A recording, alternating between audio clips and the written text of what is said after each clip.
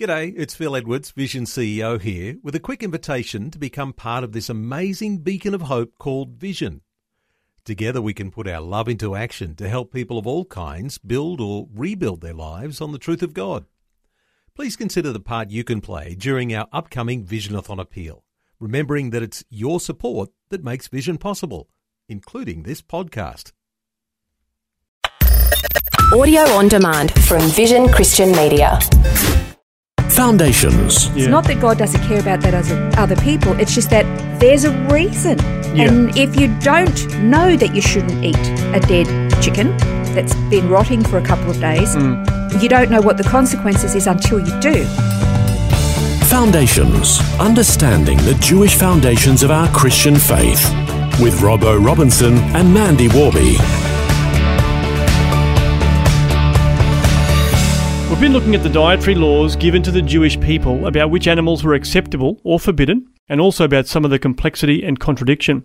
In this program, we'll examine some of the reasons for the prohibitions God established regarding the acceptable and unacceptable food for his people. For a long time, it's been very confusing for a lot of people, and there's a lot of Christians who they want to do what's right. They don't want to displease God, and so they're confused. Well, can I have a bacon sandwich or not? What a lot of people are very curious about is why did God say some animals were prohibited while others weren't?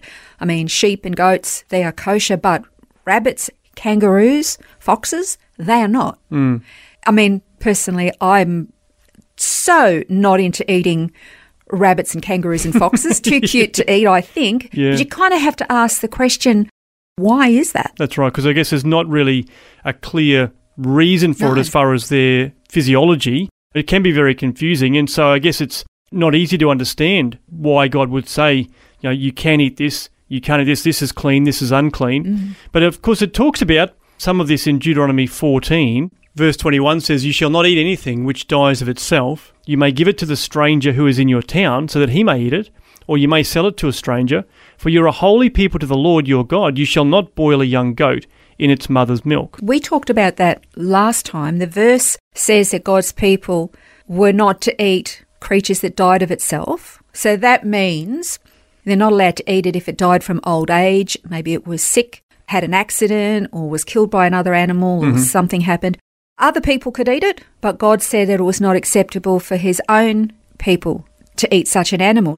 I guess the question is, why would that be? Well, how long was this animal dead for? What if something died of old age and it had been lying there for a while? I mean, the truth is the second an animal dies, it starts to decay immediately. Yeah. Bacteria starts to work over the body for it to decompose. Well, you don't want to eat that. No, that's right. So most of the creatures that are on the forbidden list actually fall into the scavenger category.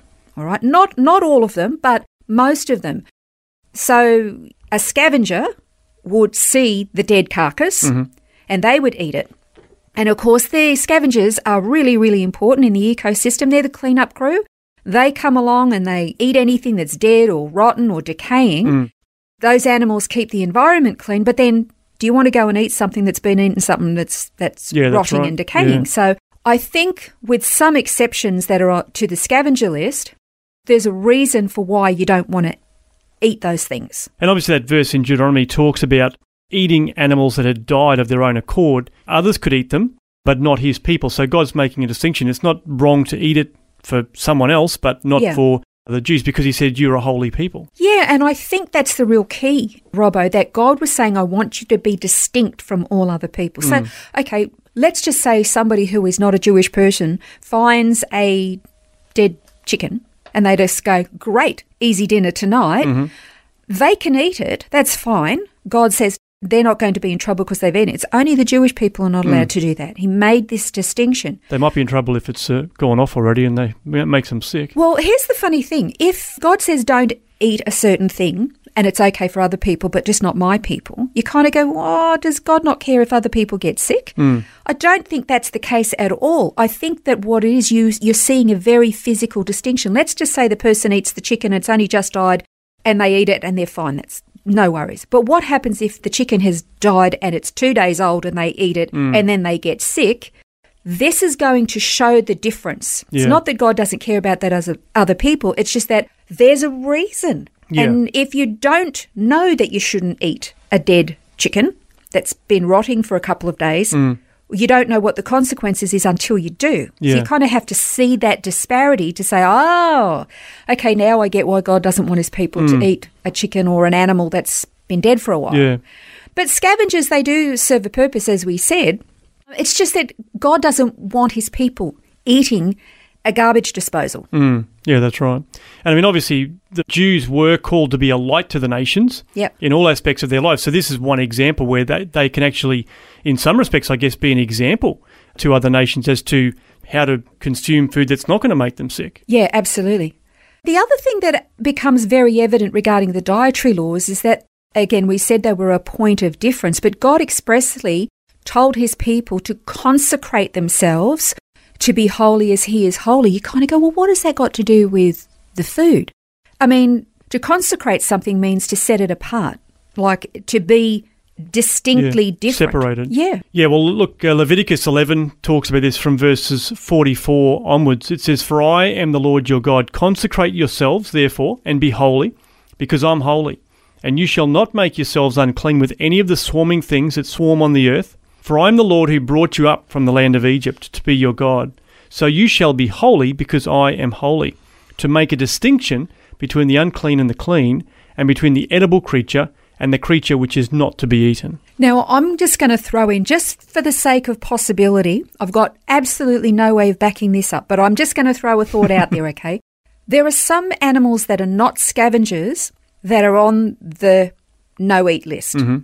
Now, I don't know, but there was also a lot of things about the pagan nations around about Israel that had to do with food, animals, gods, belief systems, pagan practices that God said you're not to have anything to do with those things. So just for the sake of adding to the discussion, I have this thought that, the gods of Egypt counted in the millions, and most of them had animal forms, right? So I don't know whether some of the animals that were listed as strict prohibitions that were not scavengers may have had something to do with pagan idolatry as well, that maybe God said, don't touch them. I don't know. Yeah.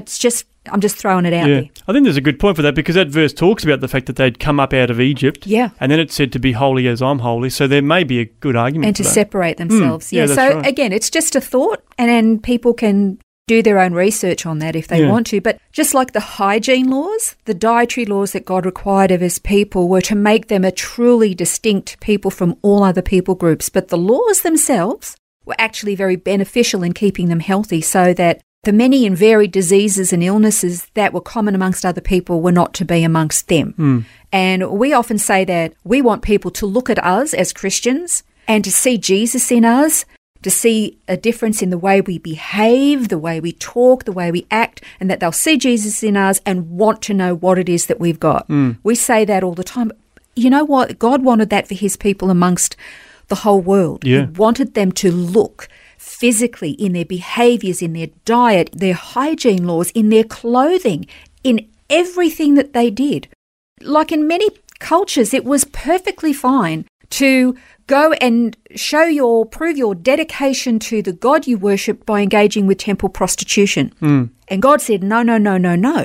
He didn't want them getting STDs. He didn't want them having unwanted pregnancies. He didn't want their families to break down. He didn't want them getting sick from eating bad foods. He didn't want them getting sick from not being hygienically clean. Yeah. They were to be a distinct people with standards that were high, moral, ethical, that demonstrated the standards of God as compared to the literally immoral standards of the pagan world around them, so they would look distinctly different. Yeah, so true. Pork and shellfish, that's not really an issue today when you look at the farming practices of today. I mean, they're pretty decent, but there was still a reason for those prohibitions. And is there some argument also around the digestive system of some of these animals, like that, some are better? I mean, obviously cows have got multiple stomachs, so they're working the food more through their digestive system than other animals? I think that actually is part of the reason. Like if you look at those digestive systems, it takes a much longer process to break down the food, draw the goodness out to keep the animal healthy while getting rid of anything that's unwanted and unnecessary. If you look at the digestive system of, say, pigs, for example, it's a matter of hours between what the pig eats before it just literally goes onto their flesh, which means what they've eaten, if you eat the flesh, that's what you're eating. Yeah. It hasn't really broken down and been refined like, say, that of a cow. So I think that has a lot to do with it. It has to do a lot of times with just health. We're going to continue exploring this further in our next program, and next time we're going to look at whether or not God removed these dietary laws. That's next time on Foundations. This has been Foundations, a look at the Jewish foundations of our Christian faith. For study notes, resources and more, see vision.org.au/foundations. Thanks for taking time to listen to this audio on demand from Vision Christian Media. To find out more about us, go to vision.org.au.